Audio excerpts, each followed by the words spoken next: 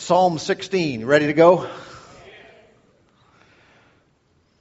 Psalm, the 16th chapter. I want to continue today with a series we've been in for a while.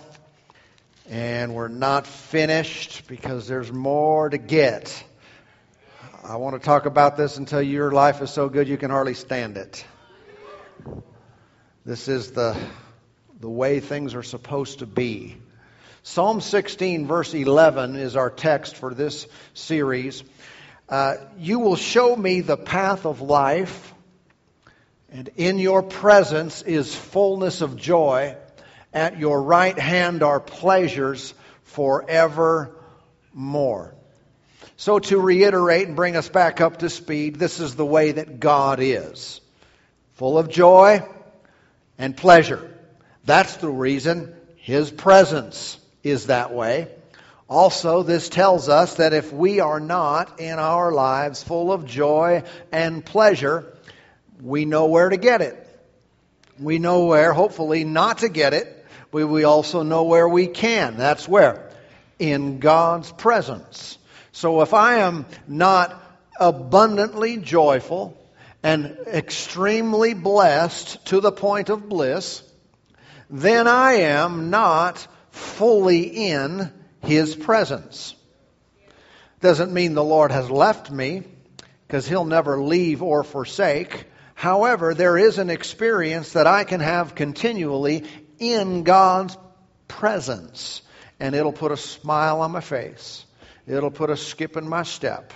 Come on, it will do some good things. If you're grumpy, if you're upset, if you deal with anger, if all these things are present in your life on a continual basis, there's a solution. It is the presence of God. It is. And if you can find out how to get in there, if you can find out how to live in that place, problem solved. Praise God. And so let's go a little bit further. You remember last week we finished up with a couple verses. One of them was this, Hebrews 13:5. It reads, "Let your conduct be without covetousness. Be content with such things as you have. For He Himself has said, I will never leave you nor forsake you." All right?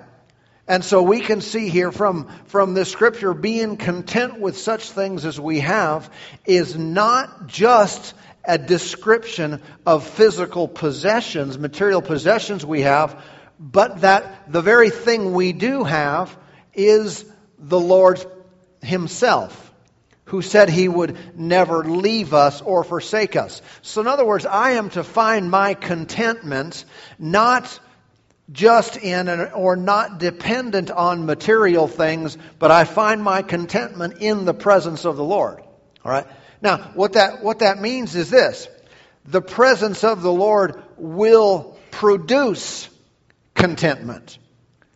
The fact that the Lord is with me and will never leave me, that is sufficient or more than enough to completely fulfill my life.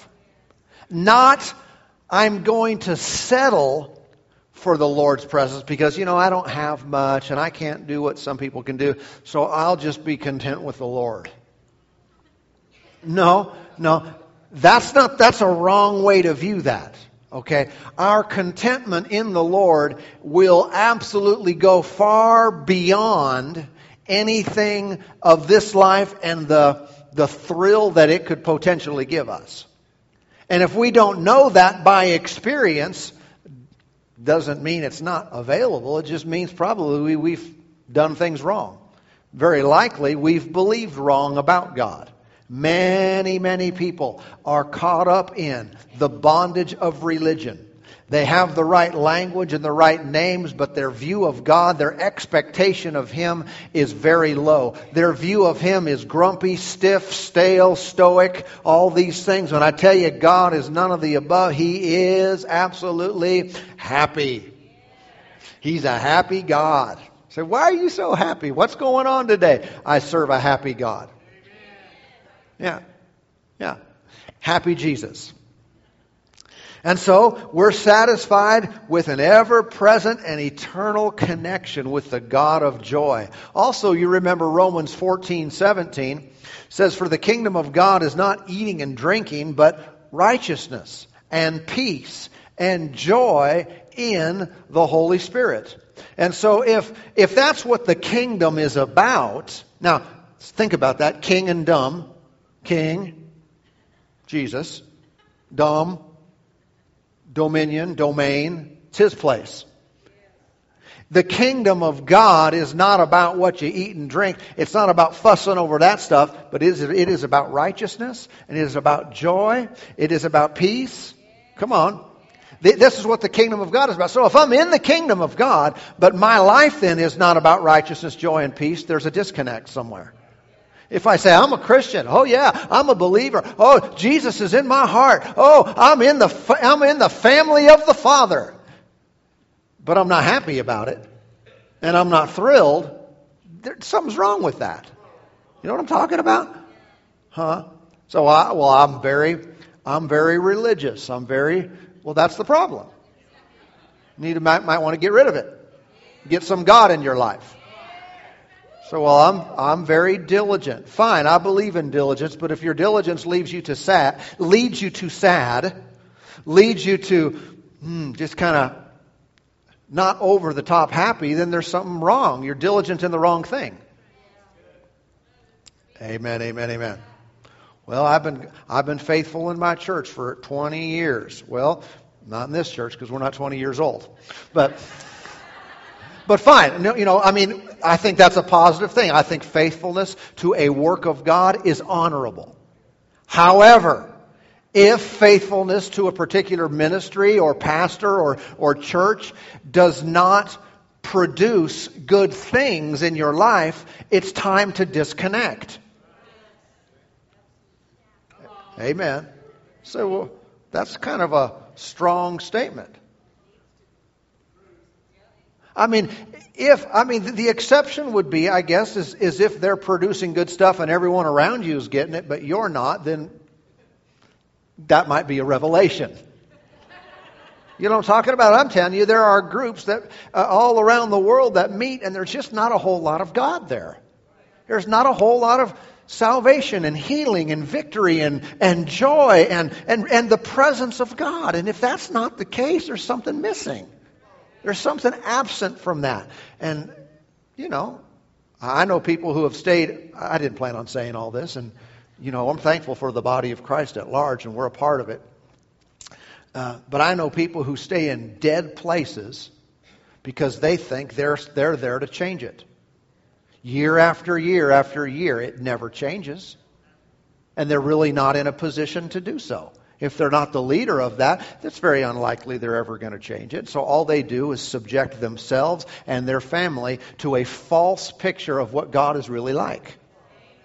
And they think, well, I can't leave because all my family's here, my friends are here. And what would they say? Well, love on them, be nice to them, and say, I'm tired of calling myself a Christian but having no evidence of His power and presence in my life. I must be talking to someone because I didn't plan on saying that. Didn't write it down, didn't premeditate it. Amen. So, this is the reality of who God is. I'm settling for nothing less. It's like when I read in the book of Acts, and I read in different parts of Scripture, and I find out all the things that people experienced and how the Spirit of God would fill someone's life and the manifestations that would come out of that Spirit-filled life. Something about me that starts to expect the same thing. And if I don't have the same thing, I'm not satisfied. But today people want to read the Scripture and say, oh yeah, that was the way God worked then. But now we receive the Holy Spirit and it's all internal. It can't be observed. There's nothing. It's just, you just have to accept it. And there's no reality. There's no evidence of it. Baloney. Same God, same Spirit. He works the same way. And if you don't have if you read about an experience in Scripture that happened, it was available to all then, and you don't have it today, I encourage you, don't settle for what you're experiencing now. Put a demand on the Spirit of God. He's got big shoulders. You're not going to offend Him going after more. Huh? In fact, you're going to thrill Him. He is pleased with a person who will step out in faith and put a demand on what He has provided for us. And He's looking for an opportunity to blast you in a good way. To absolutely just mow you over. So you're so happy you can hardly stand it. Praise the Lord. Well, what should we do now? Let's go over to Philippians 4. Philippians 4. So again, kingdom of God, righteousness, peace, joy. If my life is not about that, then I've made it something else. Many times people have made Christianity, their relationship with God, about performance. I just have to do more. I just have to try harder. That's not the way the Lord is. He's not holding some, battering rod over your head, saying you got to do a little bit more. You've got to just go fight a little bit harder. You've got to little bit more. But a lot of people think the way that the Lord's that way. I mentioned this recently, that sometimes people say, well, you can never really pray enough. And everyone says, amen. Well, you never really can read your Bible enough. That's right, brother. You never really can go to church enough. Oh, yeah. Yeah. And see, we sometimes agree to these statements, whether outwardly or inwardly, we say, yeah. But it's wrong. It's not correct. It produces a relationship with God where we feel like we're always coming up short, and He is always driving us to do just a little bit more. I mean, if you gave $100, you could have given 105. If you prayed for a half hour, you could have prayed for 40 minutes. If you read a chapter in your Bible, you could have read 2. You know what I'm talking about? And always feeling like you're not quite good enough, not quite enough. That's not the way the Lord relates to us. You're accepted in Him. Him being Jesus in the beloved. You were raised with Christ, and He's satisfied with you just like that.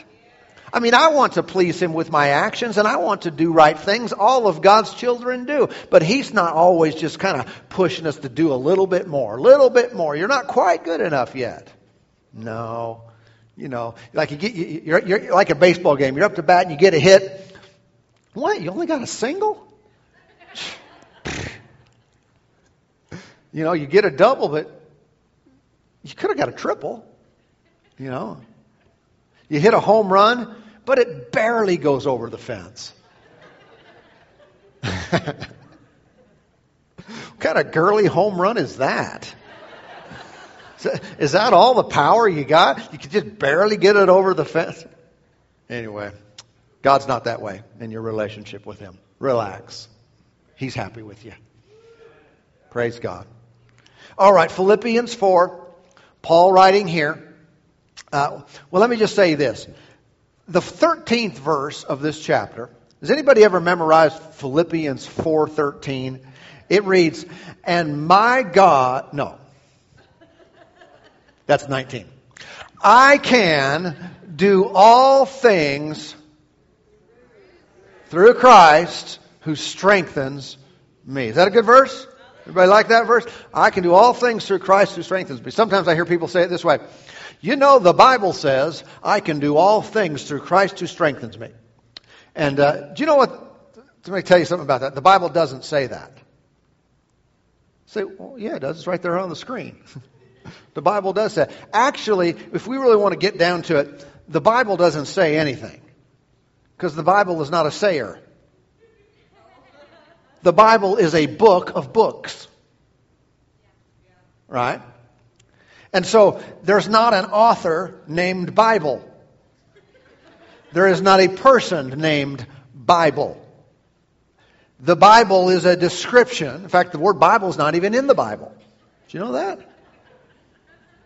So the Bible doesn't actually say, but the Bible does contain, books, various books. We're reading from the book of Philippians, which was basically a letter from a person who was inspired by God to write certain things to a church, the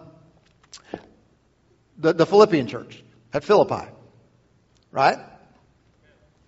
And so when we say, the Bible says, I can do all things through Christ who strengthens me. No, it doesn't. The Bible doesn't say. However, Paul did say, by inspiration of the Spirit, that he could do all things through Christ who strengthens him. Isn't that right? He didn't actually say you could. He said he could. Well, someone said, well, I can. Well, maybe you can. If you say you can, then I'll take you at your word, but I'm not going to say you can do all things through Christ who strengthens you just because Paul said he could do all things through Christ who strengthened him. Everybody with me now? Now, that's a good thing to say, and I like to claim that for myself as well. But that doesn't mean it's necessarily true for me. It is true for me, bless God. And I don't know if it's true for you. What do you say? But, if it's just a matter of quoting a verse, that's fine. I believe in quoting verses, and that can be helpful, but it doesn't mean it's true in you. So I think a good way to answer this and look at this is to back up and look at the context. And see in what circumstance, in what situation did Paul say that he could do all things through Christ who strengthened him. It is one of those principles, I believe, that it does go beyond the context of the book. Many scriptures do that. But to see it in context is helpful. Verse 10, he writes here, "But I rejoiced in the Lord greatly, that now at last your care for me has flourished again. Though you surely did care, but you lacked opportunity." So he's talking about their giving to him, them supporting his ministry. He said, you wanted to do it, you lacked an opportunity. But he's clarifying here. He said, listen, verse 11, "Not that I speak in regard to need." He said, I'm not talking to you about your giving and your supporting me and these kind of things because of a need that I have. He said, that's not why I'm talking. He said, "For I have learned," everybody say learned, "in whatever state I am, to be content." He said, I learned. Now, did this fall upon him? Was he born with this? No, he learned it. He learned that he could be in a state of different circumstances and be content no matter where he is. He's waiting on their offering to supply his needs, but he said, listen, it's really not about my need because I'm fine. He said, I've learned no matter what's going on, if you're giving to me, if you're not, if you're helping, he said, I'm going to be fine either way. I've learned how to live this way. You think this is a valuable lesson to learn? Yeah. He said, I've learned to be content. Notice, let me just stop here. Contentment, not contingent upon a circumstance, but contentment contingent upon a learning curve. That he found out, he discovered how to live in abundance and be satisfied in the middle of it. Many live in abundance without contentment. And he learned how to live in times when he didn't have anything. And he was fine. He said, I'm good. Don't worry about me. You're sending a gift? Awesome. Great. That'd be a blessing. But if you think I'm writing to you just to get you to do something for me, no. He said, I'm not talking about my need. Need? What's a need? I have Jesus. I don't have any needs. I live in his presence. I'm so happy I can hardly stand it. I'm adding to it, but you see, this is kind of what he's saying. Verse 12, I know how to be abased, and I know how to abound. Everywhere and in all things I have learned both to be full and to be hungry, both to abound and to suffer need. I can do anything through Christ who strengthens me. I can do all things through Christ who strengthens me.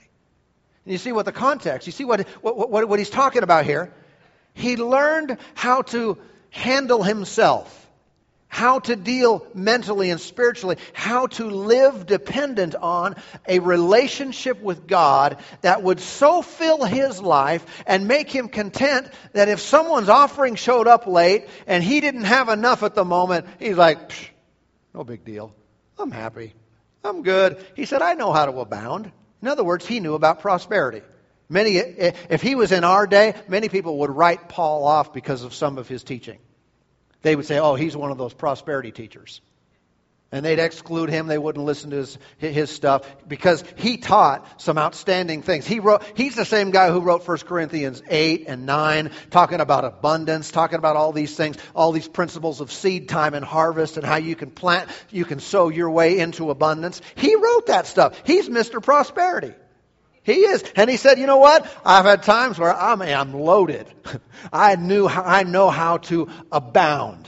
And I'm happy in the middle of it. All right. And he said, I also know, like right now, you know what he's writing?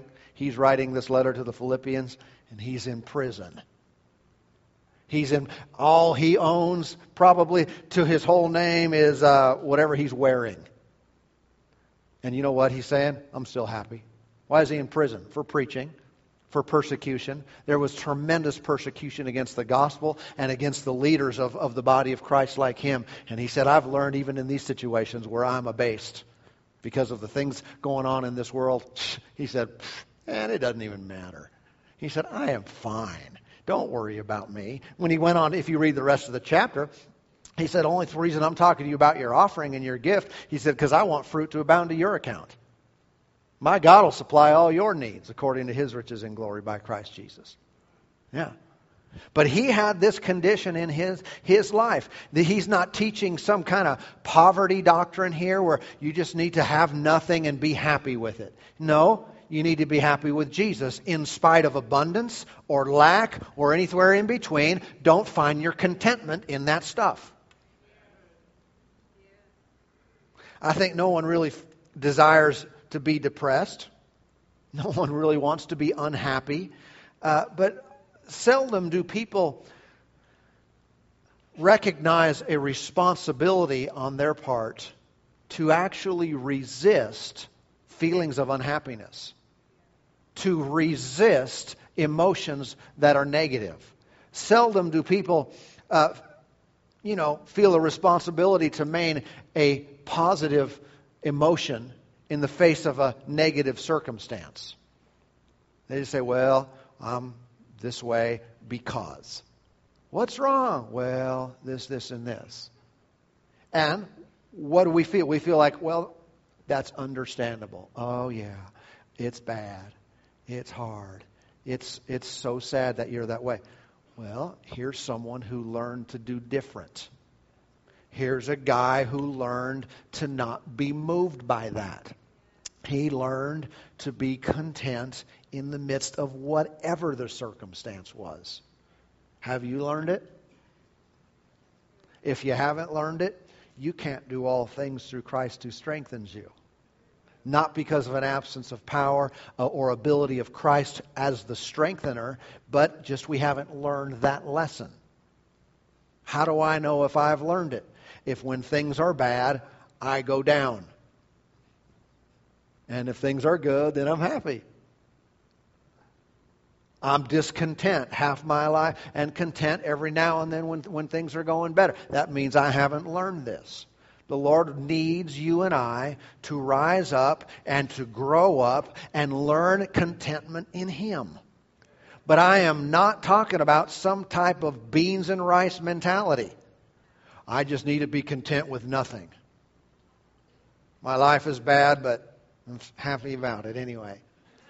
No, I need to not settle for a pathetic existence. That's not the Lord's will. That's not His plan.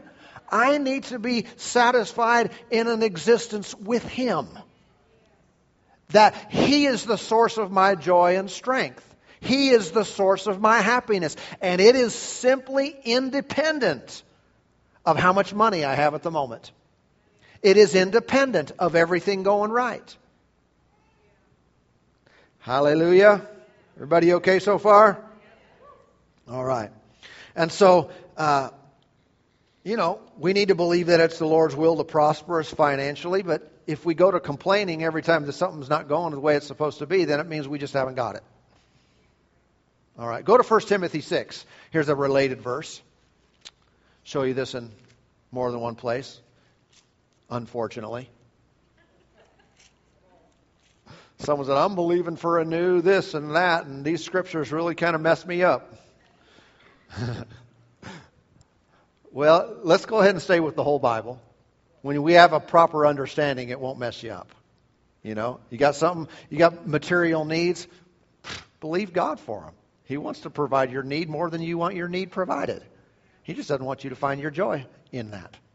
He just doesn't want you to find your contentment in that thing. I'll never be happy until I get a new whatever it is. I just like to change that statement. You'll just never be happy. Because when you get the new whatever it is, you'll be happy for a week. And then it'll be old. And there'll be a better one, and you won't have it, and you'll be sad. I'd rather be happy independent just because I get to be in God's presence. Because His Spirit fills me and overwhelms me. And it's just so wonderful. And if I can do that in a nice car, great. If I can do that with some nice clothes, great. But even if I went through a period and I didn't have it for whatever reason, I still have Him. That's all that matters. 1 Timothy 6:8, Paul writes here to Timothy, he said, now godliness with contentment is great gain. That's a word right there, huh? Godliness with contentment is great gain. We know about gains. People know you invest in different commodities and stocks and different things. You know what a gain is. I had a really great gain over the last quarter in my investments. What? You got more godly? You got more content? Nothing wrong with the other kind of gain away. But this is what God calls gain. For we brought nothing into this world, and it is certain we can carry nothing out. Never seen a hearse pulling a U-Haul. And having food and clothing, with these we shall be content. Why? Because our contentment is not contingent upon the food and clothing or any other level of physical stuff. It is contingent only upon our relationship with Him. Amen. I want to go back again. I want to clarify. I want to say things in a way that hopefully they get through our religious tradition. Here's what I'm not saying. Be satisfied with nothing. Be satisfied with a meager living. I'm saying that doesn't have anything to do with it. Everybody listen to me. I think you should excel and you should be successful in business. And whatever you do with your life, you should be excellent and do well and let God bless it tremendously. I'm not saying find your satisfaction in a successful business or life. I'm saying find your satisfaction in Him alone. Okay, so I'm not promoting some kind of meager living. Well, just do without. That's God's best. No, it's not. His best is that I have such a relationship with Him and experience His presence that it far supersedes any experience of this world. It's two different things. Philippians 4:4 reads, rejoice in the Lord always. Again, I will say, rejoice. How often should we rejoice? That messes up your life, doesn't it?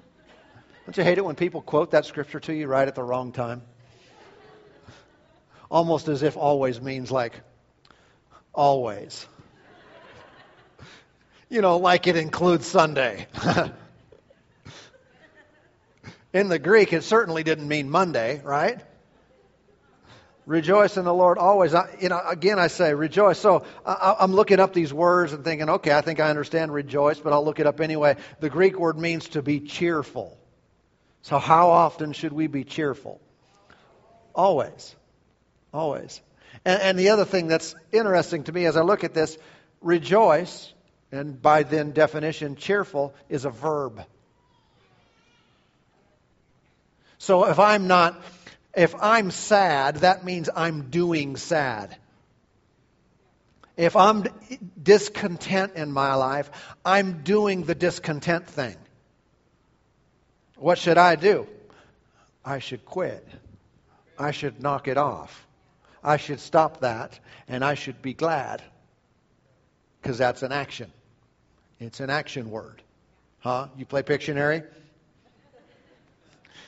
It's a verb. It's the action. It's something you do. So being joyful is something I do.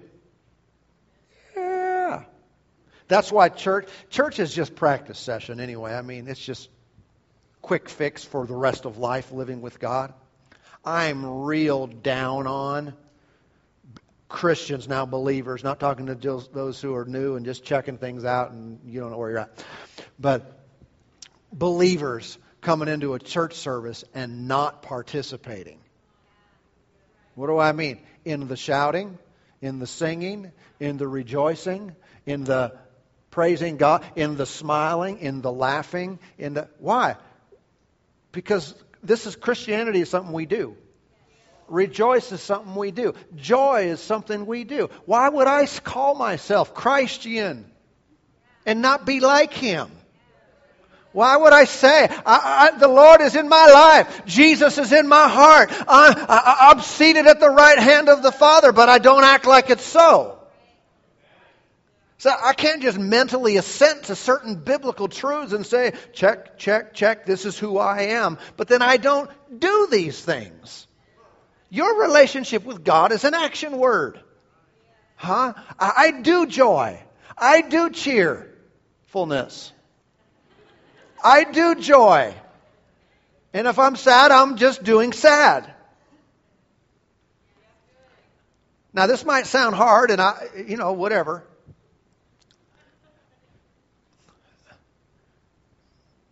Well,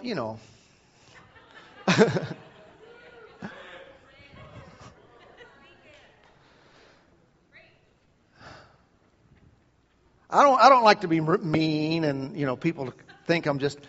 Because, listen, I'll have a conversation with you. We talk. I hear about people going through junk, and I hate that. I hate to see someone going through a hard time. And I don't mean this. I don't mean to say any of these things as if, hey, your problem. You should just ignore that and act like I know everything, because I don't know everything, and I know real problems. All right? Have had some real problems. You've had some real problems. So it almost seems dismissive or uncaring to talk like this. You say, I'm just supposed to do joy in the middle of my kid just ran away. Huh? I'm supposed to do joy in the middle of my spouse just cheated on me. I'm supposed to do joy in the middle of whatever. Just got a diagnosis of something very serious. Am I supposed to do joy in the middle of it? Now, I say this with all love and kindness. Yes. Yes. I know you don't feel like it. I know it seems like the last thing in the world to do. But I'm telling you, there is a faith walk that accesses the power of God. We need God's intervention. We don't access Him and His power and His presence by going along with the negative circumstance. We must contradict it. We must go opposite of it. We must say in the middle of it, Lord, but you are greater. But your arm is not shortened towards me. Your strength and power live in me, and I believe God. In spite of what it looks like, in spite of what my emotions tell me, in spite of the feelings or what other people say, you are bigger than this. And you are my God, and you'll never leave me or forsake me. So I will be glad in the Lord. I will trust in the Lord my God, and I will not be put to shame. But I will be lifted high in Jesus' name. And I tell you, when you'll yield yourself to that spirit of joy, that spirit of victory, you'll find answers will come to your life. You'll find help in time of need. It will not just be trying to suck it up and just maintain and just live your life. It will literally be an intervention of Almighty God in your life. He wants to help you and lift you. And in the middle of it, people might say, there's something wrong with you. You should be like suicidal right now. You should be, you need help. And in the middle of it, you're fine. And you'll laugh. And you'll sing. And you'll give praises to the King. That's the spirit we want to yield to. I don't want to yield to a spirit of depression. I don't want to yield to a spirit of of life that is just blah, discontent. No, I want to yield to the Spirit of God. He'll come on you even in the middle of stuff. I can remember times, man, I need to finish up.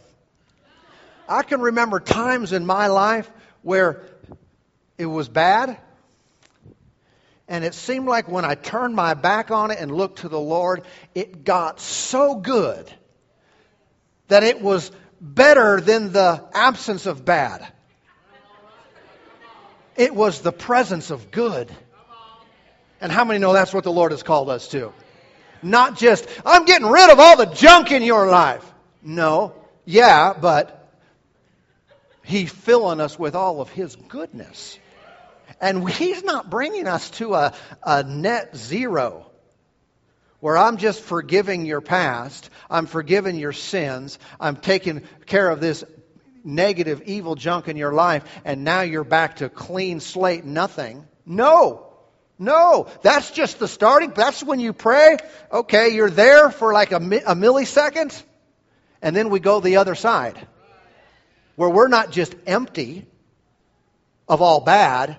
Now He fills us with His joy and pleasure and goodness, and every good thing that is in Christ we begin to acknowledge, and our plate is now full. But it's full of good stuff. Amen, amen. Praise God. He's the great displacer. Displacing what was bad with something good. Keeps filling you up until there's no room for the bad. But this is a choice we make. I mean, it's a step of faith that we take to live this way and to think this way and to pray this way. But if my Christianity, if my life has thus far produced where I'm not, produced not much, then I want to encourage you. Get to a place where you can access God's joy by yourself in your own prayer life. Where you go in and you come out.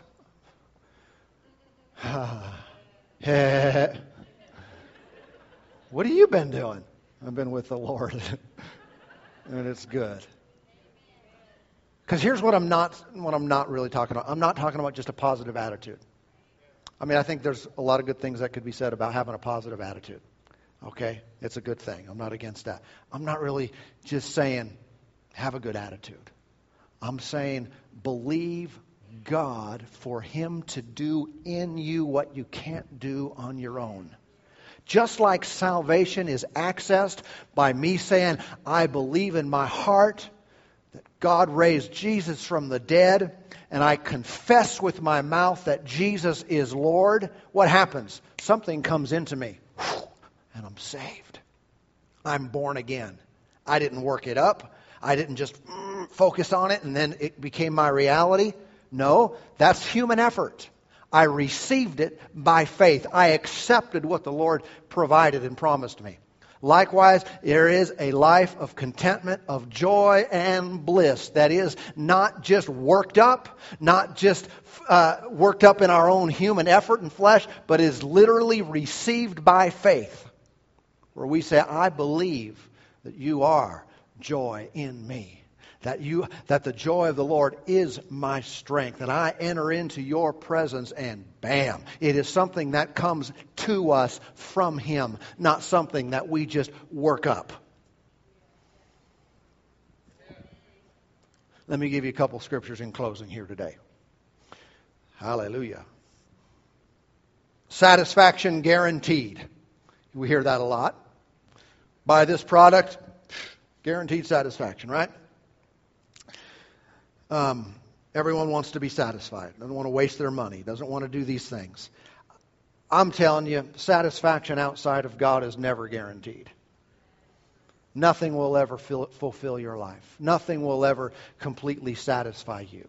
And even if you're saved, because I'm talking maybe to some unbelievers, but I'm talking mostly to believers. Even if you're saved and feel dissatisfied, there is an experience in God that fills that. And the problem is we get saved, the great satisfier takes up residence in our hearts, but then we continue to look to the world and the flesh to fulfill us from day to day. And there's much more to experience in Him. And so outside of God, there's no guaranteed satisfaction. The flesh always wants something new, wants something different. It wants something strange. In other words, something that it hasn't had before. The flesh works that way. If you still have flesh, you still live in a body. Anybody here still live in a body? Your flesh is that way. If you walk in the flesh and yield to the flesh, they'll be discontent.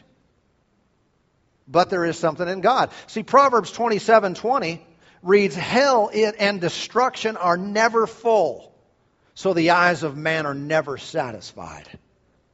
Ecclesiastes 6:7, "All the labor of man is for his mouth, and yet the soul is not satisfied." So we can see there's a human, worldly, fleshly way to approach this, or there's God's way.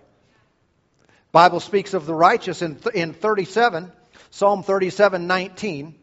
"They shall not be ashamed in the evil time, and in the days of famine they shall be satisfied." This is God's way for us to supersede our circumstance, for us to go beyond what the world is experiencing around us. There is something got to be happening inside your life and inside us corporately as a body, to where with the world, when things fall apart, and they do daily, and they will continue to decline more and more, where they will see something different in those who are connected to God. They will see something different in you. And what is that? In the midst of a perverse and crooked generation, there's a group of people who are completely satisfied. They are content in their God. They are happy no matter what's happening in the world. And this is what the Scripture says. So again, I'm not encouraging or implying that we should have some poverty mentality. You know, like I said, this beans and rice thing, we're just scraping along, but we're happy anyway. No, our happiness is not contingent upon those things. God wants abundance. Fine. But I'm not happy based upon that. I'm happy based on Him. And Him alone. He alone is the satisfier. If you've learned to be content in your Christian life, there are, multitudes of believers who are this way. They have learned to be content with a very small manifestation of God in their life. They hardly ever see Him do anything, or they don't recognize it. The last prayer they got answered was, in the 80s. Or, I'm talking about there's just not a constant presence of realness and reality of God's influence. And they've learned to be okay with that. I want to stir up within you a holy discontent of that type of Christianity. To where, well, I'm fine, I don't need much. What do you mean? Your dad is God. You want to live a meager existence when your dad is that? No! Don't be okay with that. Amen. Let Him fill your life so much, and if it's not happening, I hope I'm irritating you. I hope I bugged a fire out of you to get off your blessed assurance and have a relationship with God that goes beyond what most people will ever attain, because you're not okay with it. You remember Jesus taught, He said, those who were forgiven much, love much. A lot of times, there's so many of us, we're just in the middle. Well, pretty good. I've been forgiven. Yeah, but that wasn't really bad anyway. So I'm forgiven. Yeah, and I'm thankful. And there's no passion there. There's no, I'm so glad I'm with Him. And so people stay in that kind of gray area, that middle of the road. And let's get extreme. Extreme church. No, we're not renaming. But extremely full of Him.